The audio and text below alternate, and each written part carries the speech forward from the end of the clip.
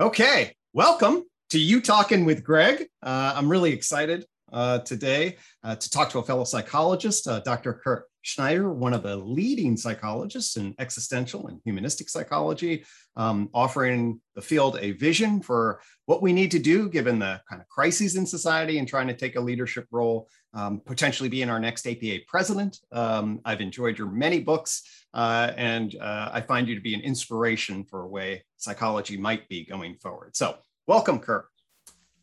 Thanks so much, Craig.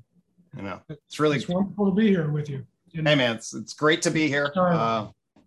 And I really, I look forward to kind of us cross-talking in relationship to what psychology has been, what it might be, what it could be going forward. And what I'd like to do, though, is just start, as we mentioned, before I hit the thing, we're both clinicians. So we often look at the narrative arc of somebody's life and to orient us to understanding them. As a function of that, can you just share with the audience a little bit about your background and story and whatever feels kind of relevant to shaping you into the life you ended up leading? Well, I was really born into psychology, Greg. I mean, literally. My father was a humanistic educator. He was a high school teacher at the time, middle school teacher, eventually became a professor of education. And I was immersed in articles and books by Carl Rogers, Abraham Maslow, Rollo May, Frank Barron, you name it, E. Paul Torrance. I mean, my dad had his fingers on a lot of these works because he did his dissertation on creativity in kids. And it was very much a freedom to learn sort of perspective and deep exploration into our capacity to be more than our conditioning often. Right, of course. So I had that background. My mother was quite unique also, and both of them unfortunately have passed away. My mother just passed away at 90. My dad, I'm sorry to hear that. About 40 years ago. But my mother she was a fashion designer, and then she became a radio and television spokesperson in the Cleveland area. And she was the leading spokesperson for the Cleveland Illuminating Company. And she was, interestingly, very attuned to psychology. Very That's fascinating. Thoughtful, introspective in her way, concerned about development. And we all suffered the very tragic loss of my brother when I was 2.5 and he was 7. Oh, gosh. So as you might imagine, that was a shattering in our whole family. He got a rare disease. Did I see that? A rare disease, chicken pox and pneumonia attacked him. I mean, they took him to Brigham and Women's. I mean, they did everything for months or weeks. In any case, had a huge impact on my mother, of course. I've only come to appreciate more in my later years, but she went into psychoanalysis, which is quite interesting, unusual. Again, we were a middle-class family. We lived in a working class part of Cleveland.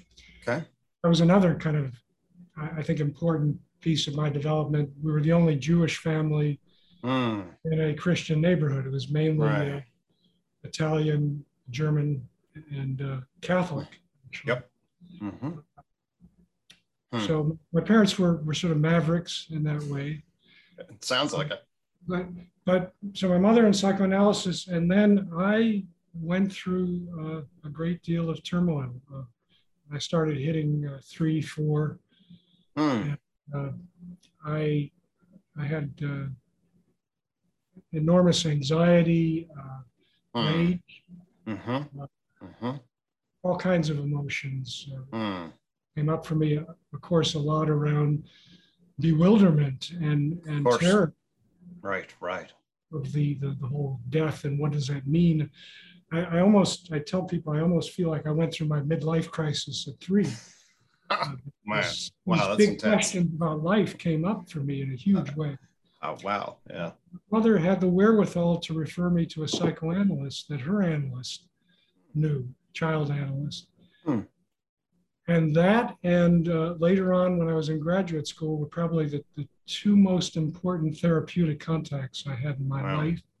Okay. They were life turning, probably saving, because I was in such bad shape at a point that my father was actually taking notes on me and concerned that I was lost.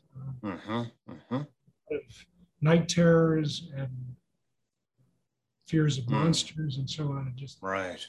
In any case, that steady, seasoned presence of this middle-aged analyst, I still remember, but more in terms of that sort of physiognomy, his presence. I don't remember a thing he said to me. And I don't think we did play therapy. I was about 5. Right. All right. But he treated me and respected me as a person. Fascinating. And I think he would ask why questions at times, but mainly conveyed a sense of solidity. It was difficult to find in my family system. Right. Understandably, because of all the jarring. Right. Of course. So it sounded like he became a stable object, a secure, stable object and presence that you were able to then internalize and give you some attachment foundation to gain some, resonance around that, relative to the chaos your system is going through. Yes, absolutely. The stability, the presence, extremely core. And anyway, through that experience, I moved from what I would call a position of abject terror and paralysis in many ways to gradual intrigue about my situation and ability to inquire about it, to play games, or I had a whole stable of actors and actresses and plays that I was sort of working with as a kid. Right. I was working out my own issues. And it eventually became fascinated by science fiction. And in those days, there were great television shows. The Outer Limits, One Step Beyond, about paranormal, and Twilight Zone. So cool. Maybe unusual, but I found a great solace, even though I was also a little distressed by those shows. I really related to peculiar states of mind and places, people, etc. Right. That's a really interesting point, though, the abject terror to curiosity shift. In fact, I look for that all the time, psychotherapy, to see openings where the frame from, oh my God, reject, escape, overwhelm, to what is this and what is it doing and what am I doing? That's a very, if you can help make that shift, it's a pretty fundamental one in terms of how people orient to their experience. Absolutely. In fact, I see it as key to an existential, depth-oriented engagement where people move gradually, often from terror to the beginnings of wonder, and then back to terror often, because something happens in their lives, or with the therapist, a rupture, and puts us back in. But then if you've got that deeply present, concerned healer with you, you can often feel disarmed enough, enough of a base to move back into the risk-taking. Right. And doing that psychically as well as behaviorally. Right. And so I think I did that with my therapist to some degree. I was able to take more risks in that relationship, but also in the outside world. And I found a relative stability I did have challenges in school for a while, Mm-hmm. but I really blossomed by the time I got to college and graduate school. Hmm. And thankfully, were you were you on the path of psychology sort of the whole time, or yes, that's the other thing. I guess I'm one of those rare people. I knew what I wanted to do. Actually, that's me too. I did that, and by high school at least, I knew what I wanted to do. Yeah, me too. Kind of my trajectory since I was a kid was toward psychology, writing, creative writing especially, but philosophy. But I found that psychology put it all together for me. It was a chance to make a living, also explore, engage my fascination with people, with human experience and behavior, and to write. So I put so many of these things together. And I had a wonderful intro psych teacher, first year of college. And boy, there's nothing like that, because it went downhill from there. Right. That's good to hear. He applied it to contemporary issues in our own lives. And then it got, I thought, a little, I don't know, dull. It could have been so much richer, it seems to me.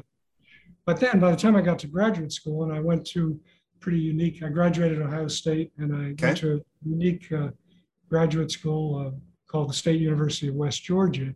Way out in the hinterlands of Georgia, an hour and a half from Atlanta. And it was the proteges of Abe Maslow. Yeah. Wow. Decided to start the school 10 years before I started, in 68. Okay. And it was a fascinating place, a kind of exotic place in the middle of, kind of, well, definitely bucolic and a little redneckish. Yeah. But the people were cool. They put up with the psych department.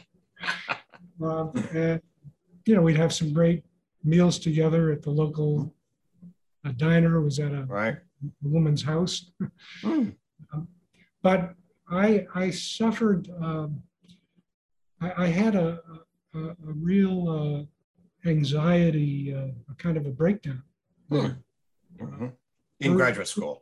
First few months in, I think it was a combination of things. My father had just visited. He brought his girlfriend, who was a year older than me. I thought cognitively that's okay if I deeply loved my dad. I liked her too. But I think maybe issues of the divorce, which when I was a kid, they did divorce early. So that converged with this film that I saw, that we all saw one night, called Magic. It was an Anthony Hopkins film about a deranged ventriloquist. Lord knows why that upset me, but it was, again, a converging events, and a revered professor of psychoanalysis and phenomenology gently challenged me to work at the local mental hospital. And I took that as a real kind of pressure to do this. And I was 20, just turned 22. So I was vulnerable age. I was hundreds of miles from home in a very unusual place, away from my girlfriend. But this convergence of events led to a kind of reactivation, I believe, very early trauma, very early helplessness. Sort of recovery of that old state of mind, huh? I think so. And I instinctively, my dad couldn't help, his partner could not help. I instinctively called a peer who was blind, interestingly. I think of Tiresias, not the artist of Hercules, Oedipus. Right. Oedipus cycle. And I just intuitively sensed that she could connect, and she came over and she did connect, and she said a phrase that I know is considered little bit of a, maybe a trite phrase today, but it was very powerful for me. And that is, this too shall pass. Mm-hmm. I was shaking. I was physically shaking. I was very anxious. I had panic attacks. This too shall pass. And she gave me the name and the number of an analyst, an existential analyst in town. Very extraordinary person whom I then engaged with for the next 9-10 months. Okay. My time there. And that was, I would say, the most important therapeutic experience in my life.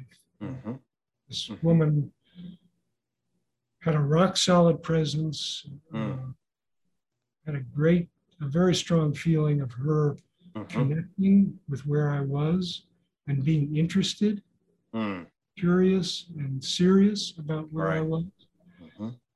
And again, the biggest lesson coming out of that work for me was the imperative need to stay with whatever was coming up for me, wherever I was. So again, presence, being able to stay with my whole body experience, and not just something to figure out, understand intellectually, or to behave differently. I mean, we certainly did engage at some of those levels, and she was very helpful in helping me understand a lot about my family system, my mother in particular. It helped me a great deal with perspective, and this is part of my integrative connection too. But the biggest piece for me and the deepest healing was being able to literally and figuratively reoccupy parts of myself that were blocked off. And that were like those secret closets, you know. Totally. Those terrifying places. And so that's a lot of what we did in the office. And then I was able to take that out into the world. And I gradually overcame a number of the symptoms that I had. And it's been with me ever since. I mean, we're talking 40, almost 40 years. So over 40 years. So it seems to me, I'll offer a basic framework that I operate from in sort of the principles of the work of psychotherapy and what it is that sort of at the core of the healing, and see if this resonates. I think it sounds like it resonates. So I think that people get trapped in intrapsychic and interpersonal cycles where they can't metabolize various forces that are inside of them. And then they develop defenses against those, and then they try to compensate and escape and repress. And that creates sort of, at least if we're not talking about the inside of an individual, just a real fragmented structure that's got a lot of energy blocking. And I mean that sort of metaphorically, but actually I think there's also maybe more than just metaphor there. And so then what I look for then is sort of, at least within the individual, sort of a developmental, knowing their history line that affords then vertical integration in the synchronic moment. So there's a diachromatic development and then the synchronic across the levels of the body, into the heart, into the rational mind, and then into the spirit in relation. And so the body is basically the physiological interoception framing of the gut, the appetites, pleasure and pain, the place in relationship. That's sort of the core animalistic way of being in the world. The heart is sort of your primate socio-emotional attachment structure, the need to be known and valued, the fear of abandonment and core rejection, sort of intuition and pride and shame and love and hate and all of that. And then you have your justifying, kind of narrating, oh my God, what's happened to me and why, and what's the implications of this? How are people going to see me? And, what does this actually mean in some sort of rational, egoic sort of way? And then ultimately sort of a spiritual potential transcendent of purpose, of notions of connection to the cosmos and other kinds of sort of potential transcendent ideologies that then give meaning or not. And so that's what I call the vertical stack. And what I see in a lot of individuals then is sort of breakdowns in the coherent integrative flow between that. And so then as you transition from body into heart, or heart into mind, or mind into spirit, you get systems saying, fuck that. I don't want any of that. So then you get blocking and defense and all this other stuff. And then the fundamental question is, can you bring presence? Can you bring attention? And then how is sort of in a loving, healing context, bring curiosity, what I call calm MO, curiosity, acceptance, loving compassion, and then a healthy motivation toward valued states of being. And then that tries to then afford that light, as it were, that relational light, conscious light, tries to afford a coherent integration to bring right relationship between these various layers. How does that jive with your sense? Well, it very much jives. I mean, I might not use the same words that you use, but I appreciate the words you're using. What comes to my mind is freedom. Freedom summarizes my own experience, path, and those of many of my clients, in the sense of, through the work, developing an increasing capacity to roam within and without. Right. Thoughts, feelings, body sensations, imaginings, the good, the bad, and the ugly. Right. As that dilates, I as love the that word. capacity grows, Right. and with one's whole body experience, one feels less, I feel less alien Right. from these parts, the actual cells, as Van der Kolk has mentioned. And internal family systems or whatever. There are a lot of, different sub, whether you do subparts or whatever. Clearly, there are all these different voices and forces, right? Lately, I got to tell you, Greg, I'm a born-again Ronkian. Okay. I'm immersed in Ronk's work of late. I really see that powerful thread between Ronk and Becker and terror management theory and a broader existential, humanistic, integrative view. But going back to the trauma of birth, something we all experience, the move from relative quiescence and non-existence to sudden, buzzing, blooming, confusing existence, right? It's a pretty dramatic shift. Roaring. Yes. So it happens right from the birth of consciousness. Right. And I wouldn't necessarily call it the trauma of birth, but certainly the drama of birth. Because certainly I think the drama. I love that. Yeah. Wondrous elements as well. But so it's a lot about integrating that template that either gets exacerbated through family system approaches and cultural system approaches, or is more held and supported for a person's capacity to come into the more of who they are, to experience freedom. Yes. So the freedom is very powerful. And I think without freedom, it's really hard to get to those later stages you're talking about, especially inner freedom. I associated with the sense of awe, which has also been a very significant theme for me. And in a wonderful book I might plug, A Spirituality of Awe, at the level of the kind of orientation, the cognitive, emotional, relational world orientation. It's a beautiful thing. Thank you. Well, it's the humility and wonder, or sense of adventure toward living. Right. But in order to experience that, one needs to be able to feel and sense and think as freely and deeply as possible, it seems to me. Right. Yes. Or as concertedly as possible. And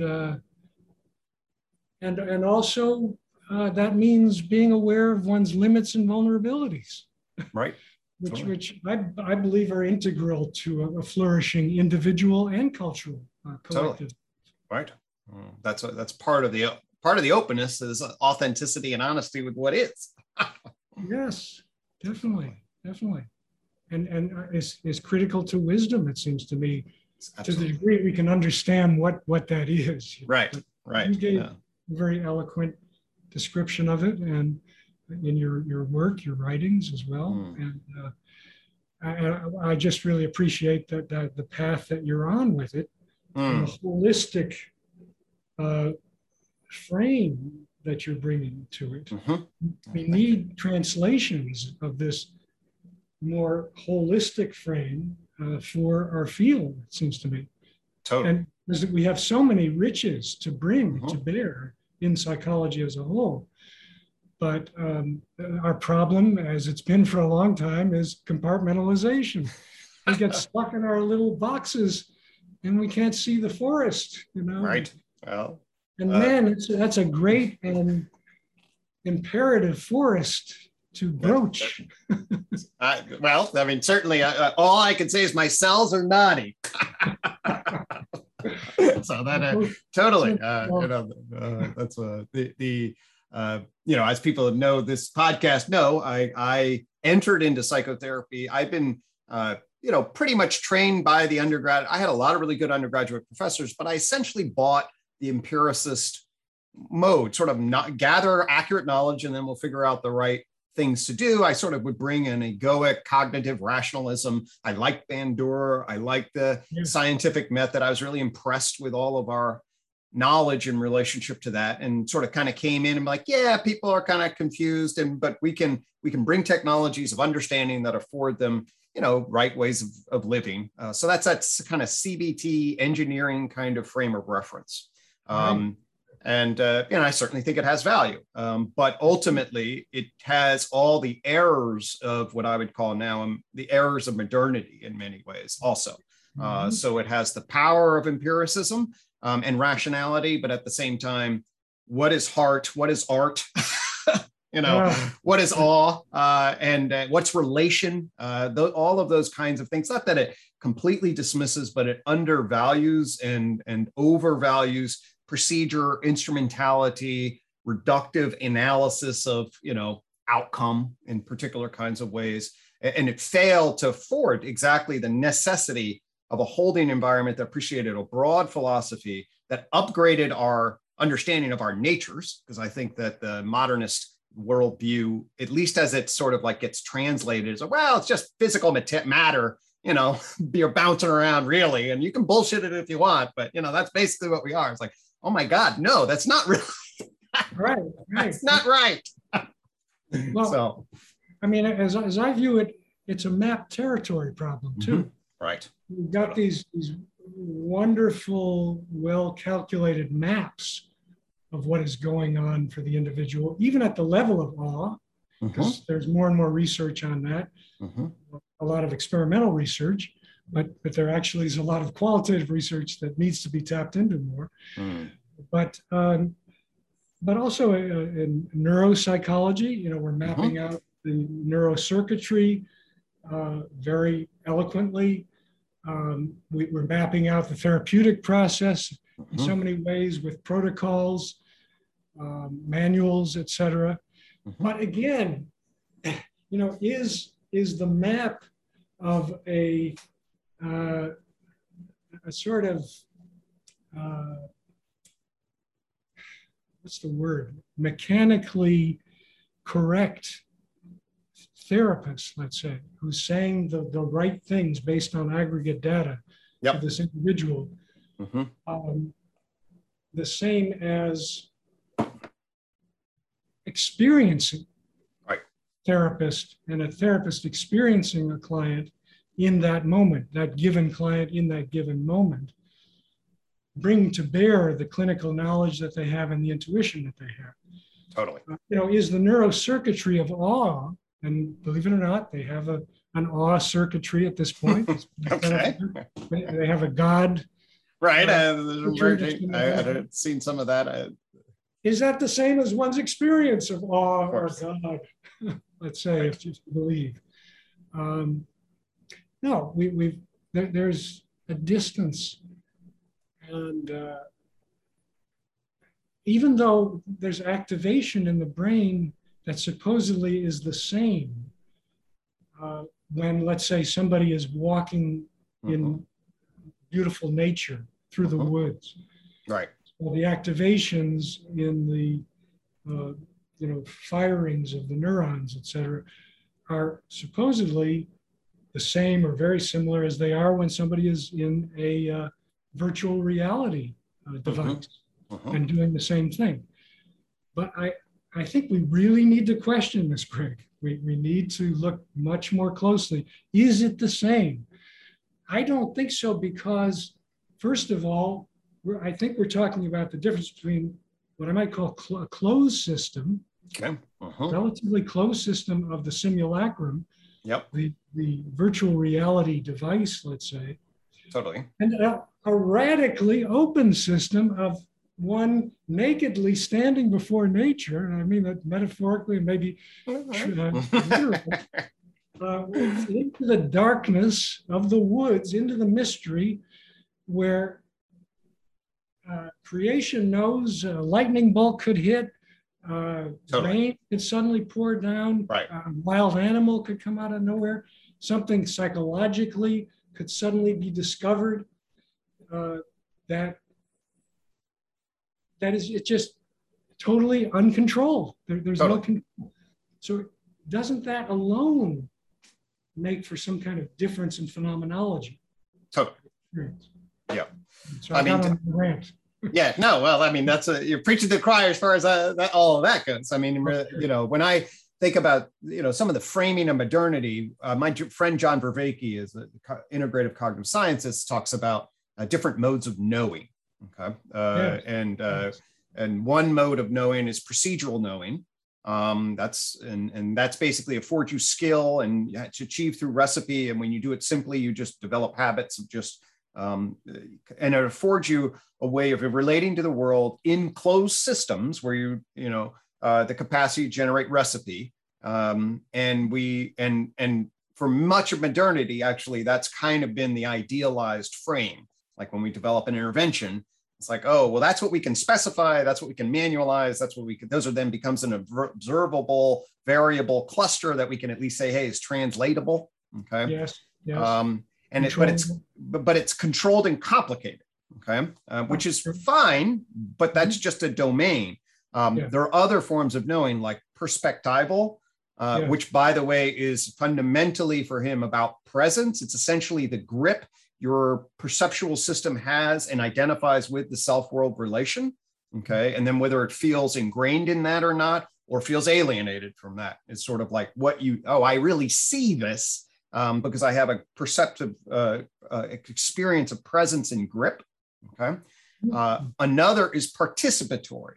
Participatory knowing is when you drop into a totally novel system and develop a complex adaptive feedback loop in relationship to it. Okay. And that is not prescribed in terms of its algorithm. That is the ways in which things bounce back and forth based on the variables that are coming back at you. Okay. Feedback, exactly. So to me, what I saw a lot of, like with manuals are trying to get procedural knowing because then but actually the art is the presence and participatory intuition in relation to what's going on. And it is that intuitive dance that I think that many people, and the nature of being a human is it's tracking that we lived in open societies. They got to track the capacity of a system to enter into unknown territory and demonstrate capacity for presence there to generate participatory knowledge. And that is a much more intuitive, trustworthy kind of system. Not to say that you can't rely on procedures, but people's felt sense of being are going to be tracking presence and tracking participation. And they will test the recipe. I mean, I see this all the time as like, oh, well, are you just treating me like a goddamn formula? Right? The test. And if the person the therapist then is overcommitted to procedure and can't meet the test of participation and perspective, then boom, you short circuit the whole damn thing. You know, well, that's what our latest outcome research is saying too, right? People like Wampold and Norcross, you know, pointing to the relational contextual factors as the most important. That's the ground that affords It's the ground that affords the safety and the confidence and the hope and the willingness then to turn into the dark and have the capacity to actually stay present in relationship to it. People don't trust just a mechanical, complex system. And I think for many good reasons, complicated system, because it doesn't have the intuitive uncertainty and flexibility. And to get, so I think that we, and this is sort of an overarching shift in sort of the metaphysics of science. Is much more complex, adaptive, systemic feedback loop thinking. It's more systems thinking, it's more interactive, it's more open, it's less reductive and isolating, trying to delineate, the world is like a clock, and if we understand its parts, it just unfolds in a particular way, and we need to untangle the recipe of causation. It's like, no, actually, the world is like a tree. and it moves back and forth and all sorts of different things and can flourish, and it's responding as an agent in relation in certain regards, and that especially it moves when we go into animals and get into people. That's a much more realistic way of framing.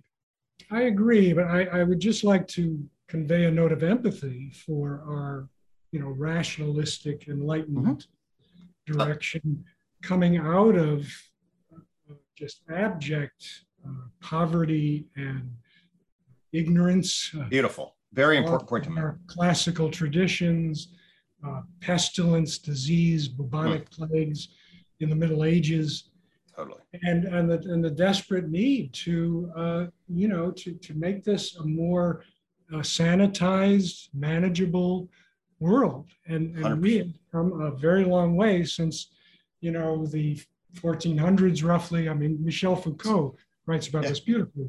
The Enlightenment turn, even the pre-Renaissance, we're already beginning to move toward what Heidegger calls calculative thinking for some very good reasons. The problem is, as Foucault beautifully points out, is we threw the baby out with the bathwater. So what happened to our primal experience of nature, our primal relationship to nature in the cosmos? It got severely contracted through the emphasis on manipulation and control, prediction and control, etc. Beautifully said. I guess I want to bring both to bear. Totally, 100%. But it also, what it means is that as we move, and I agree with you, I think psychology and the APA is also moving, perhaps not as rapidly as we'd like to see, but it is moving. I saw that in the latest therapy practice guidelines, more toward a holistic, diversified framework to relate to context. But what I think we have to prepare ourselves for, and here's another place that Rank anticipated, and Nietzsche as well, is for more anxiety. We're going to have to come to terms with the natural anxiety of living more if we're going to take a more holistic, in-depth perspective toward our humanity and toward a wisdom path, it seems to me, because it means opening to places that are less predictable, less manipulable, and less, in some ways, safe, if you will. Yeah. You have to have some uncomfortable conversations with each other. This is happening, as we've talked about in the dialogue movement. People from different backgrounds, but it certainly needs to happen in psychotherapeutically, and as a culture, as we deal with more and more of the complexities of the technological, technocratic society imposing itself on us. Beautiful. That's a lot of richness there. Virtually everything you said there, I can completely concur with. So absolutely, in relationship to, if I sound critical of the Enlightenment, it's only because it is my home.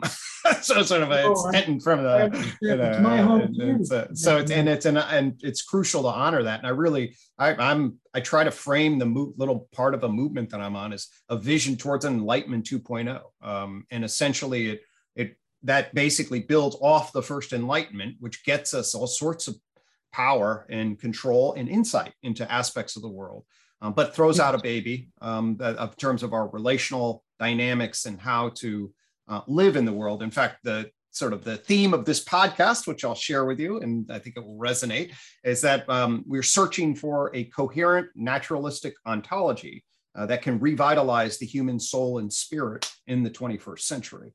Love it. And and the idea basically is that, you know, the scientific enlightenment afforded us tremendous insight in regards, but it didn't quite capture the nature of the human in a relationship to each other, our affects, nature, how we would then frame that and inform it in terms of how it goes through this like transformation into the digital and all of that. And instead, it handed it certain kinds of things which needed to be really strong and robust. And they basically got a fragmented, chaotic, you know, piecemeal, potentially alienating frame of understanding that I think in combination with lots of other factors gives rise to what my friend John Vervaeke calls the meaning crisis, argues that we're sort of facing a breakdown in what is shared sense of what is and what is good and how to live our lives, a frame of fundamental sort of authentic existential contact with being and knowing how to cultivate purpose in relationship to that, how to home ourselves. Maybe a moral and ethics grounded in one's whole body experience. Beautiful. Exactly. Which would be a great way to frame a wisdom orientation. I think so. Yeah. It doesn't imply an absolute truth with a capital T. Absolutely. So it's postmodern to that degree. Right. And it's also not stridently postmodern in the sense of treating every point of view as basically equivalent in some Absolutely. way. I believe it preserves the sense of sacredness that many of us experience if we experience life with our whole body. 100%. 100%. In fact, that actually, I'm on a series called Sacred Naturalism that completely articulates that, the cultivation of the sacred, all of which is central in relationship to that process.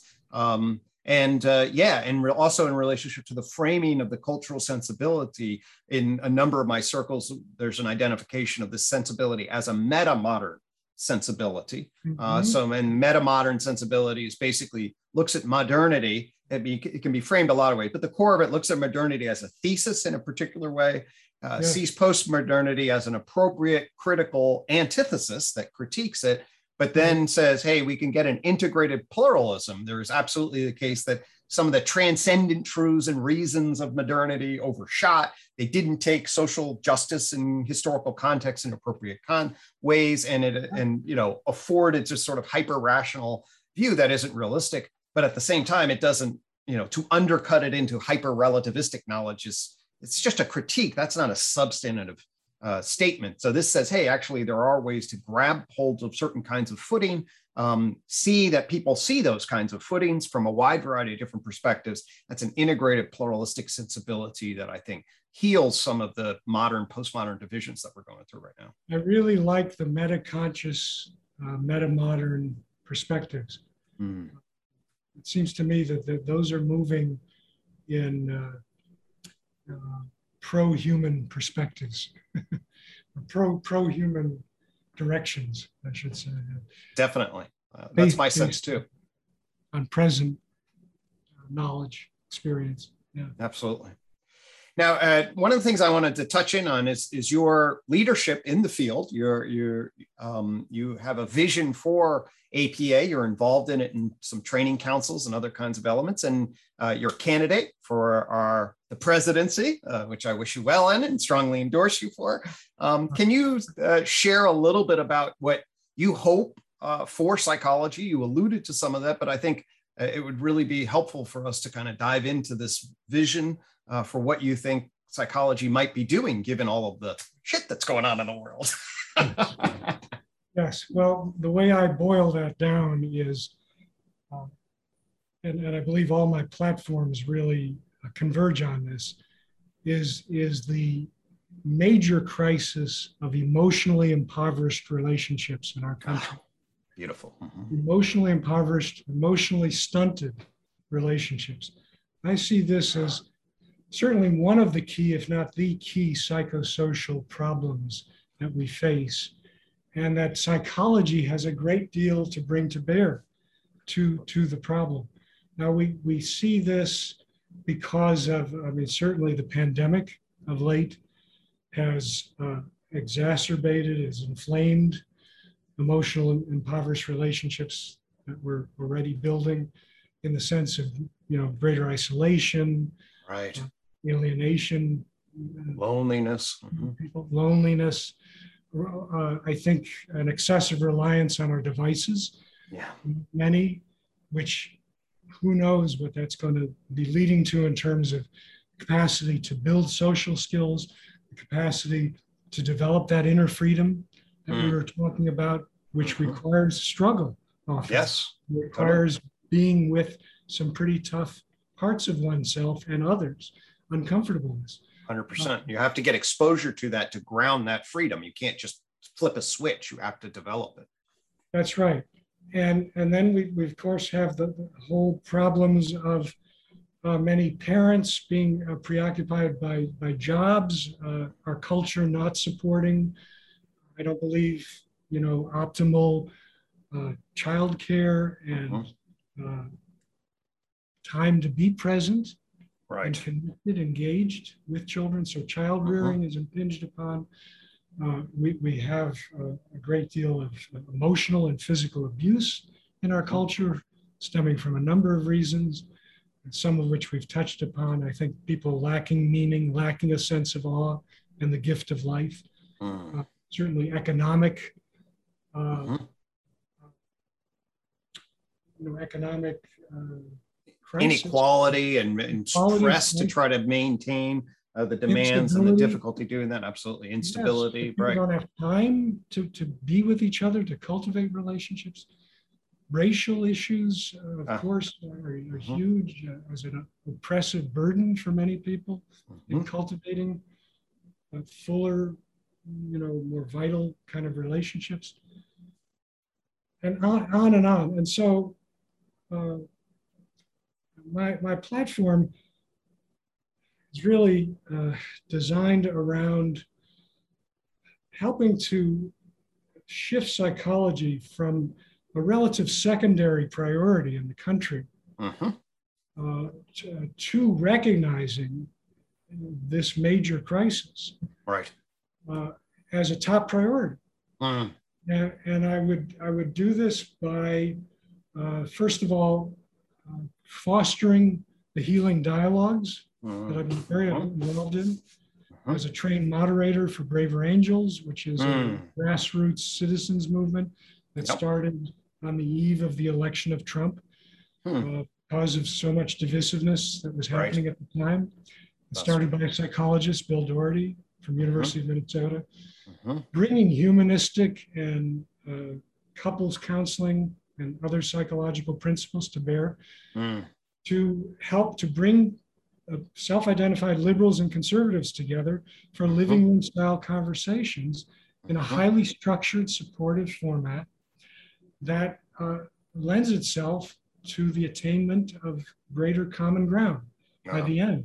And I have witnessed this personally and been very moved by it, and research upholds it as well, growing research.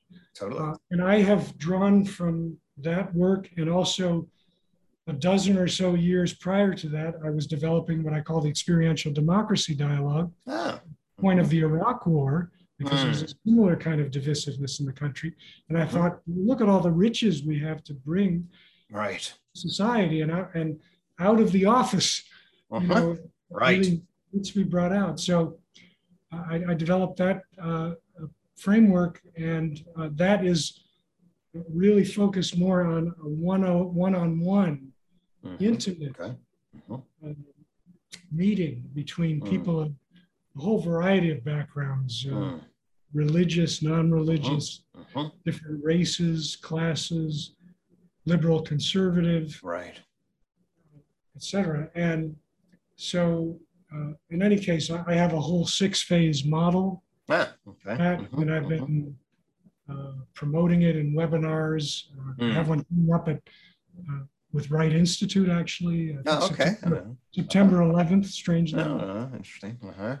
And so a lot of my mission in life right now is to give these tools away. I wrote the book, The Depolarizing of America. Yes, I was going to mention that. Good. I'm glad you brought that up. That's where I've summarized a lot of my experiences with this. And it's really a lot about giving psychology away. Right. I'm attempting to do that. So that's one platform, and I would promote that with the profession. I believe we need a WPA, a Works Progress Administration style funding. Let me pause you for just a sec there, because I want to stay. This polarization issue is so central. Let's sort of double click on that for a little bit and say, sir, I've actually been involved with Michael Moscolo, built a Creating Common Ground so I just share. I've been involved what's called intergroup dialogue as a particular process for this. To me, this polarization issue, in the absence of meaning, I think what's essentially happened is our politics now is almost taking the place of our religion, and the confusion about our identities is such that people now are investing them. And the nature of the structural systems that are involved, like social media, the nature of the way our current system is defined by the two parties in a particular way, some of the changes that have taken place over the last 20 years in the political arrangements, we really have poured a structural system for sort of, nobody designed it this way exactly, but basically to emphasize microphones on the hyper extremes that really then flood our consciousness and essentially force individuals, even though the majority of people are sort of in the center or more moderate in their general orientation, to get salient leaders that are really defined against one another and then framed in relationship to a win-lose team, almost warfare, info warfare kind of structure. I just think it's really important for people to understand, at least that the potential destructive nature of this and the levels that it's reached are, and people get it, I think, in terms of the way they live, but fundamentally we're basically participating, I think, in a maladaptive, feedback loop of vicious cycles across a wide variety of different domains. And the psychotherapeutic thing is, hey, if you're involved in a vicious, nasty cycle, just become aware and accept that you're sort of in it, and also stop digging. It's like, do what you can to try to get out of. And that's why I actually really like identifying meta-modern. And I'll basically say, listen, I've always been on the left side of the political spectrum, but the energy to advocate for left and diminish right is basically, to me, in a hyper-polarized state, essentially adding to sickness in relation.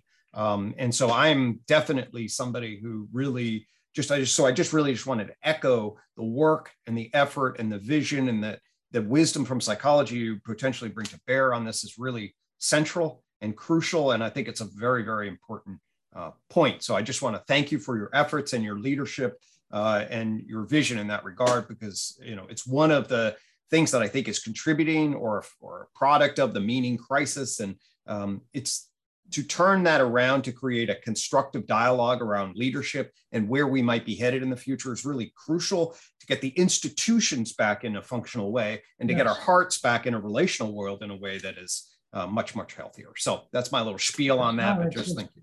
Beautiful. And it applies to institutions. It doesn't only apply to just everyday citizens.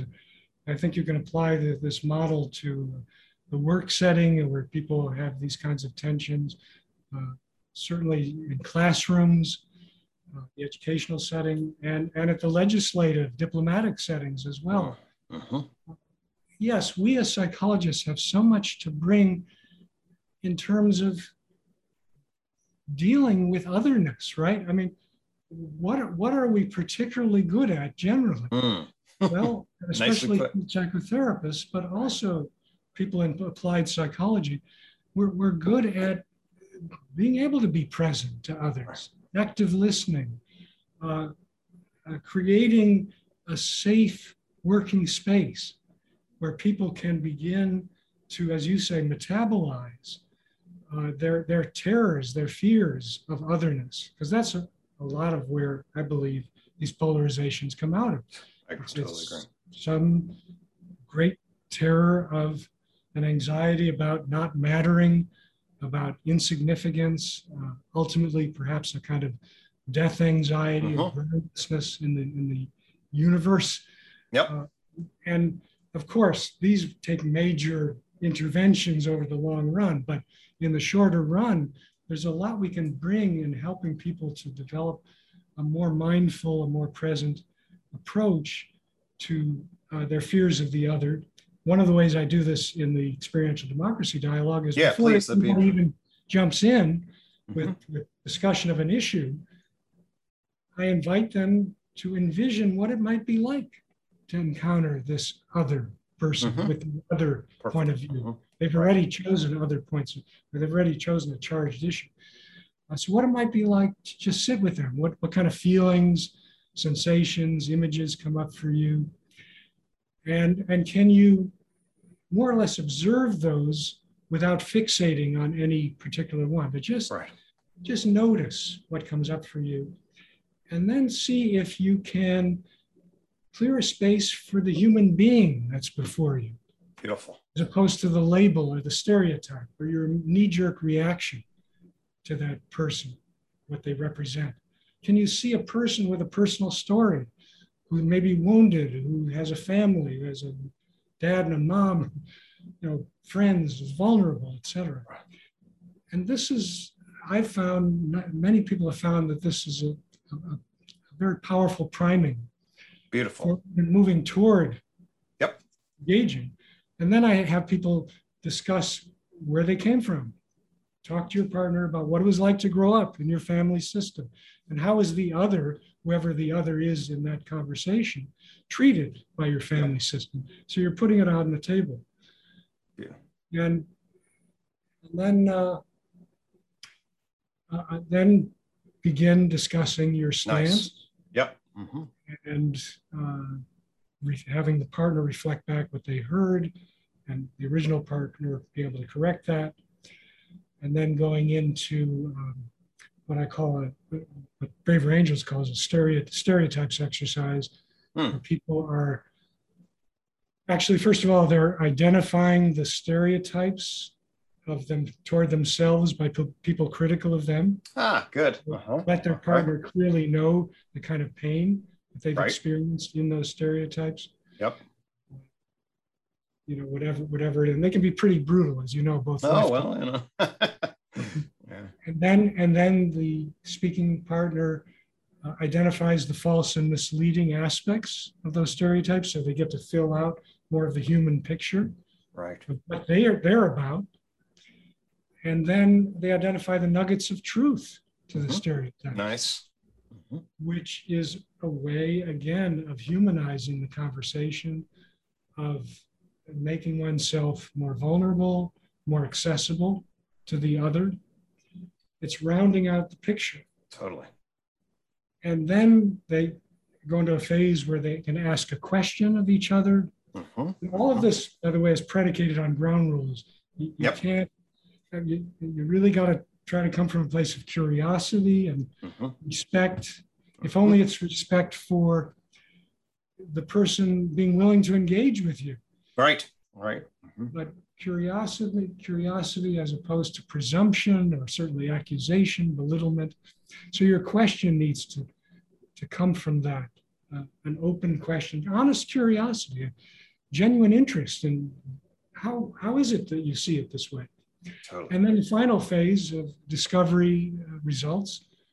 What did you both learn about each other, about oneself? And was there any room for common ground? Maybe even actionable common ground. Where do you go from here? Well, clearly these conversations can continue, they can deepen, but my feeling is psychology and psychologists are in a prime position to really move these across the country, at least make them available. I'm not talking about some bureaucratic imposition, but funding for many of us to be able to spread this out in the country and make it available at a number of these levels and places. I would also call for what I call a relational equity task force. To identify how we can bring more emotionally reparative relationships, more quality, in-depth, emotionally reparative relationships all across the board in the country, but in particular in underserved and minoritized communities. It's so severely lacking. And we try our best in public mental health But I think many of us know and have benefited from, we've been fortunate to benefit from really substantive and often, frankly, longer term relationships with healers that can help turn our lives around. Right.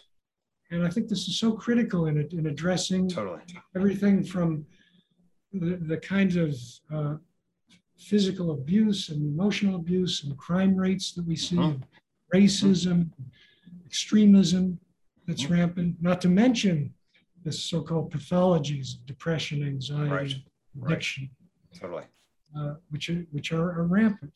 So, yeah, bringing our wisdom to bear in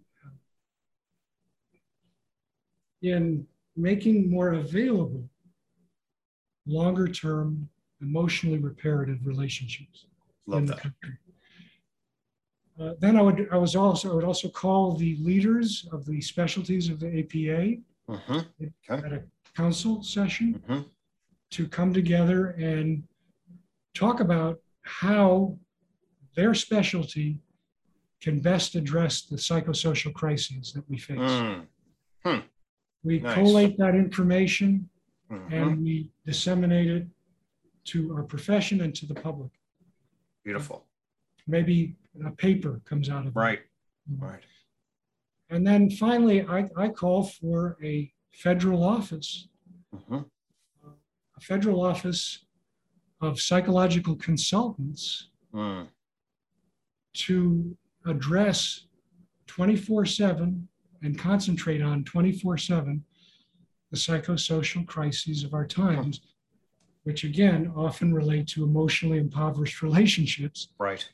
And can amplify and expand the voice, the advocacy voice of APA, which is doing a terrific job. It is moving the ball forward. But there's nothing like, for example, the AMA has the Surgeon General.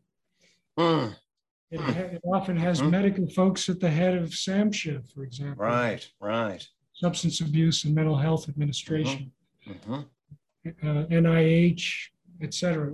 What do we have in the psychosocial realm? At the head, I'm talking about the lead. Right. A bringing position of voice. Experts in psychosocial mediation, both at mental health level and organizational level. Beautiful. So that's a big plan. I mean, I love that plan. So it sparked a couple of things in me. So in terms of bringing sort of knowledge, how do we bring our knowledge? The way you laid out sort of like, how do people get trapped? How do they get polarized? How that gets dysfunctional? I love that. If I were consulting, some of the things that I would bring is one thing I'd bring is this idea of justification systems. Okay. So our propositional knowledge structure is structurally, functionally organized to justify. And if we're feeling defensive, we get narrowly possessive in a sort of cognitive dissonance sort of way that we're justified, and anybody that's against us then is a threat. And then that creates fear. And then we want to justify why we're all right and those guys are losers, and that's the default position when we're agitated. And to help people, when you get stuck into a system of justification, a position, and then immediately polarize somebody else, you'll then activate exactly the opposite place, and both systems of justification will drive themselves into particular. And the issue is to become metacognitively aware of that, and then cultivate the processes that sort of prevent the unnecessary destruction of the default into, hey, I'm justified, you're not, and you're a bastard, and blah, blah, blah, right? This is what I call the vicious cycle of polarization. Exactly. And actually, some of the latest research with ex-members of extremist groups, both religious and cultural, the RAND Corporation did one recently, indicates that these ex-members home in on one major factor, and that is lack of exposure to diversity, both growing up, in terms of diversity of ideas, diversity of people, and certainly within their sort of tribal silo, right? And so one of the the issues, the themes that was associated with their breaking out of these groups was being exposed to an other. Right. And finding out that they're not the demons that they were pumped up to be by their family, their cultural systems, or their charismatic, quote unquote, leaders. Totally. And in their fears, the fears which have driven them to identify with these extreme folks as well. Right. They put a lot of those fears at rest. Fear of insignificance, of not mattering. They see that this other does relate to them, maybe in a decent way or caring way. They have their own vulnerabilities, their own humanity. So again, it points back to the need to have these uncomfortable but often very rewarding conversations across the silos, across the lines. Beautiful. So that's a wonderful articulation of that dynamic. I love the vicious cycle. Go ahead. One other quick thing is, the other thing I wanted to echo with what you were saying is, what they also said was that the people being critical of them in a very didactic and kind of condescending, parentified way just drives them that much more. Totally. To that system, dink, their extreme. Sit down, basically. Yeah. The other thing that came to mind, I tell the story because I think it speaks to sort of what I hope we evolve to, and it speaks exactly, I think, to the entire message that grounds your speaking of emotionally impoverished relationships. And that is, I tell how I developed this thing called the influence matrix. It's actually the fourth key idea in UTOK. And what it does is it maps the human relationship system.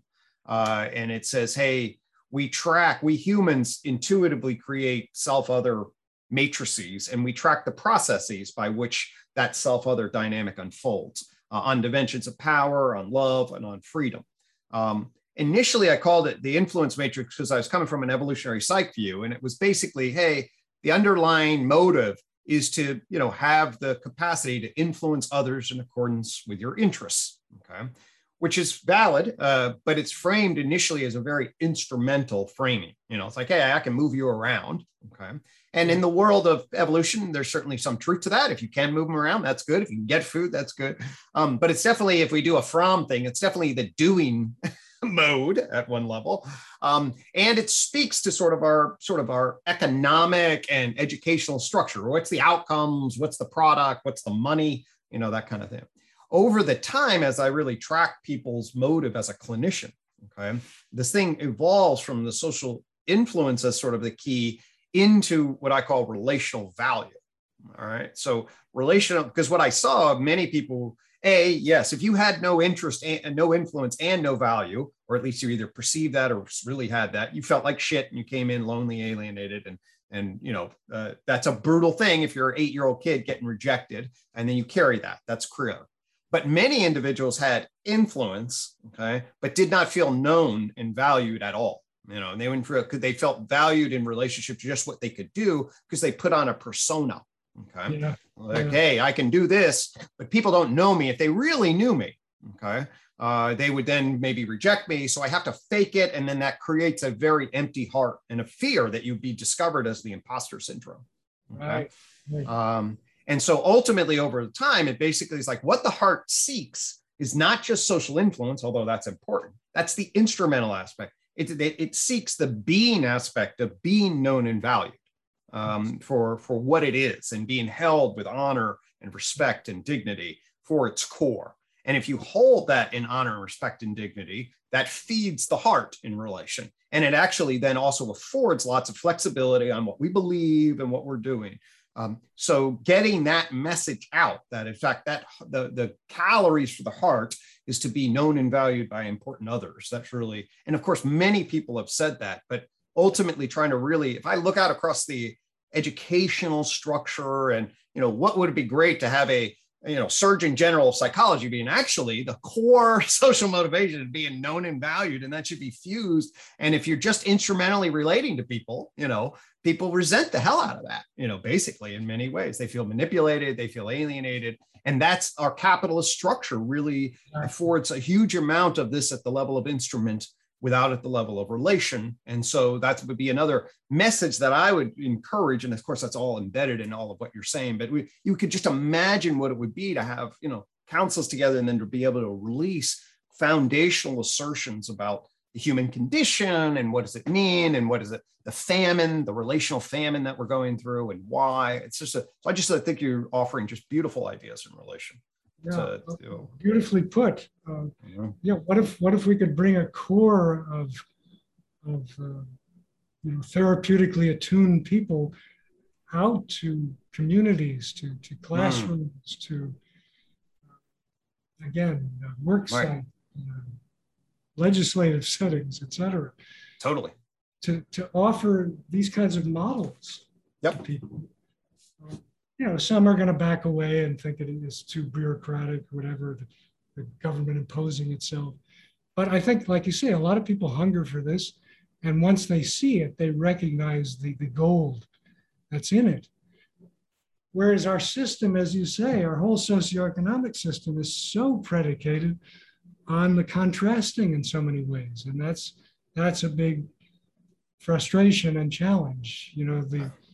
The emphasis on speed, instant results, and appearance and packaging is so much of our system. We get rewarded for those things. No, it's an instrumental, right. The contingencies are structured to push those levers, but we have to figure out, in my estimation, if we're going to evolve, we can already see the impact of that.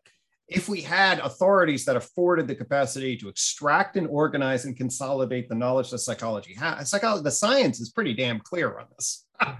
And I so often, even my students will do this thing. Will be like, they'll be talking, they'll be like, oh, well, I'm more humanistic. I really like the relationship. I was like, that's science, It's the science of the field. Right. I know, but we split these things. You just hear it in the categories of, oh, well, and you see sort of the prediction and control and technologies being science. And then this, mushy humanistic stuff over here. And the artists kind of like it. It's like, no, folks, like that's the architecture that we actually need to overcome and realize that the nature of our embodied behavioral being, and I'll use the word behavioral to pull in the science, the nature of embodied behavioral beingness fundamentally is really about this. We have to have the being and becoming mode fused in our soul, or else it's going to feel really empty. And I really anxious to try to get that message out there. And that's why, if we can do that, that would be great. Yes. Well, let's try our best. Remember that book by Amadeo Giorgi quite a few years ago? Psychology and Human Science. Yes. Well, he focused on phenomenology in particular, but I think that can be seen more broadly within the holistic framework that we're suggesting. Totally. In fact, actually, I remember that book. My only critique is actually we need human psychology, because actually the reason we need to add the human, it's not redundant, is because behavior and mental process, at least from my vantage point, properly defined, is actually just at the animal mental level. And then there's the human, and that's where the core of the field is trying to organize, but that splits off into natural science. And human psychology jumps into philosophy, into the social inquiry, into the psychotherapeutic elements. And that let's embrace that. And that's the intersection of all that. And that's really at the root, from my vantage point, it sits right at the heart of the meaning and mental health crisis, this issue of human psychology and cognitive science and what it is, and the science and therapeutic knowledge that we've cultivated, and then how to, in fact, I gave up my license this year because I gave it up because I wanted to really shift, although I love psychotherapy. I really see this as a sociocultural level analysis, and that is and really the wisdom of the therapy room that we figured out, which of course is super appropriate. And I train people, and I want psychological doctors and healers to be professionals in context. It's actually, how do we extract the wisdom of the therapy room and put it into families and put it into societies and schools and communities, and bring this real the lessons of authentic relationality and openness and freedom for emotional processing and that kind of way of being in the world to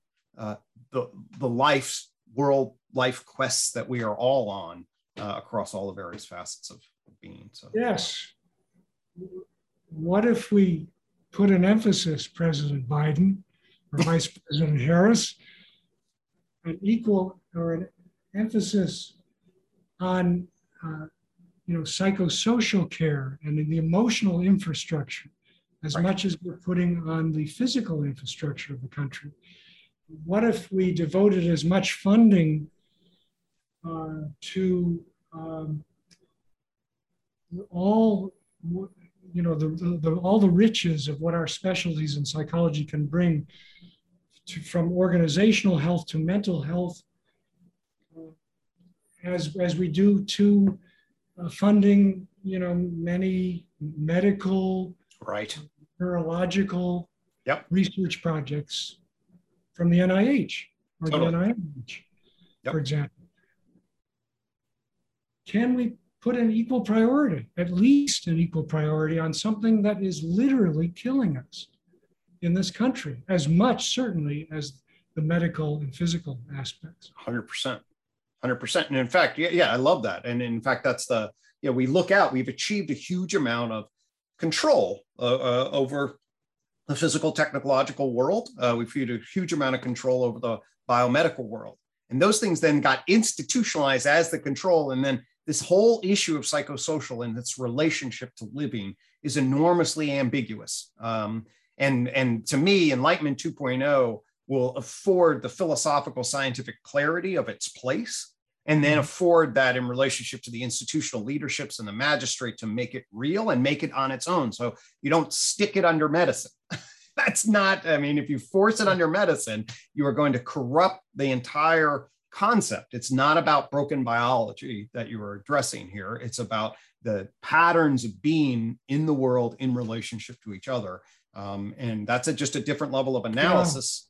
And we need to figure out a way to get people clear. And I think this is when I do critique Enlightenment 1.0, it didn't have a framework. It didn't have a coherent framework that afforded us the psychological level down into animals and then up into humans and into the social level, and afford us a clarity, a metaphysical, ontological clarity of that domain with integrity. And so we can speak about it and then tell people, there's real issues of being known and valued. Okay, your experience as a 5-year-old, you have an attachment system, it's freaking out, you're panicking in a particular way, you get mirrored by another that you trust, and all of a sudden, that's a psychological phenomenon that creates a completely different structure of your organism down into your cells over time. And that right. And it's not to reduce it to the brain. That's not your brain then was fired. No, actually, it was the whole dynamic system. Your brain got rewired as a function of being in the holistic system.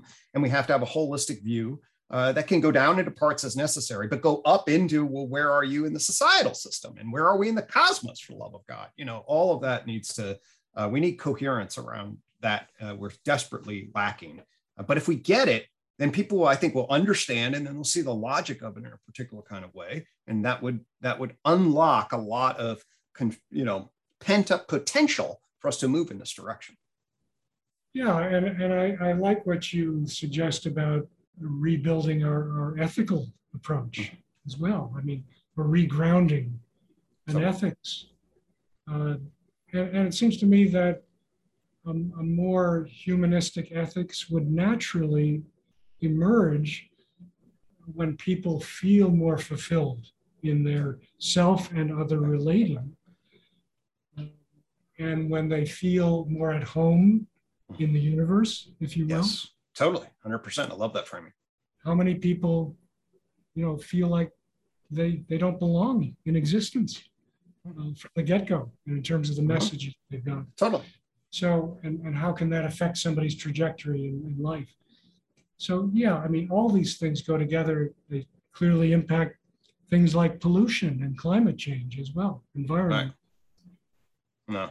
Right. And that just speaks to a whole nother systemic level of need of awareness and a fundamental requirement of shift in terms of the rules that society is playing by, if it's going to maintain itself and foster flourishing, as opposed to kind of slings and arrows and potentially real genuine degradation, which is what I kind of feel in the next decade or two is a really important sort of kairos, or the core of the moment here, what we do here in these times and how we respond to the crises has enormous amount of, at least that's my felt sense, it's an enormous amount of impact of if enough of us pull together and enough of us are able to honor the developments of the past, recognize what needs to be changed, come together, make it with integrity, honesty, humility, but oriented towards the core values across a wide variety, then gosh, that potential is great. And if we don't, then it feels kind of scary.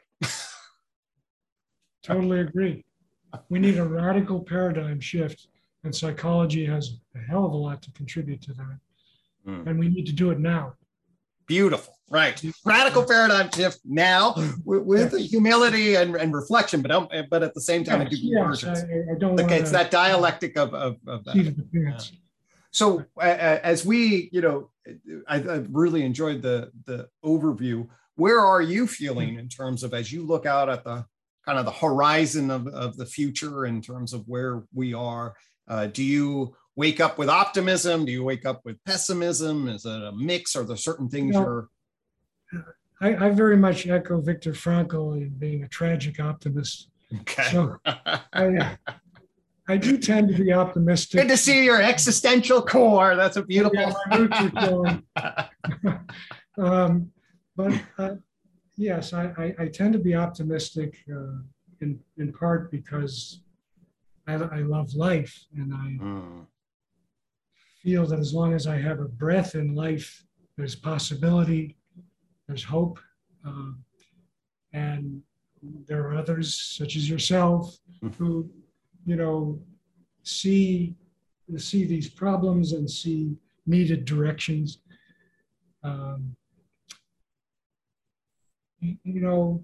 But then some of my more pessimistic friends or colleagues do have sobering messages about where we are right now. And so I waver between that and the other. But basically, let's put it this way. I feel optimistic to the extent that I have breath and energy, and I feel very blessed at 65 to still have a good deal of breath and energy. Beautiful. To do every damn thing I can to promote this new possibility, this reemergence of our society, of our world. And so that's where my main optimism is. Great. It's doing it. Right. Embodying. I love that, because that's certainly the amount of parallels and synchronicities are affirming for me.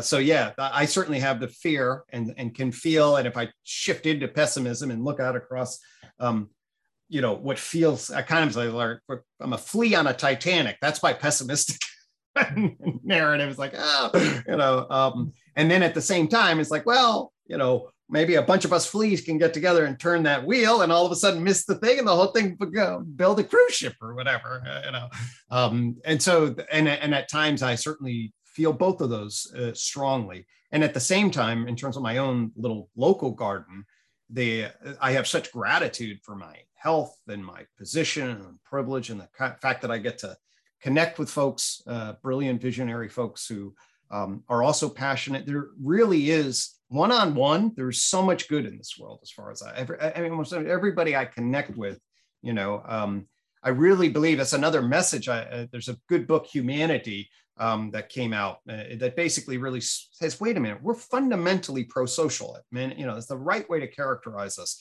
is this caring and wanting to give, as long as the dynamics of fear and tribalism, are attended to in a particular way. So we certainly have tribal fear potential. And then when we do that, we can become pretty evil and brutal, clearly.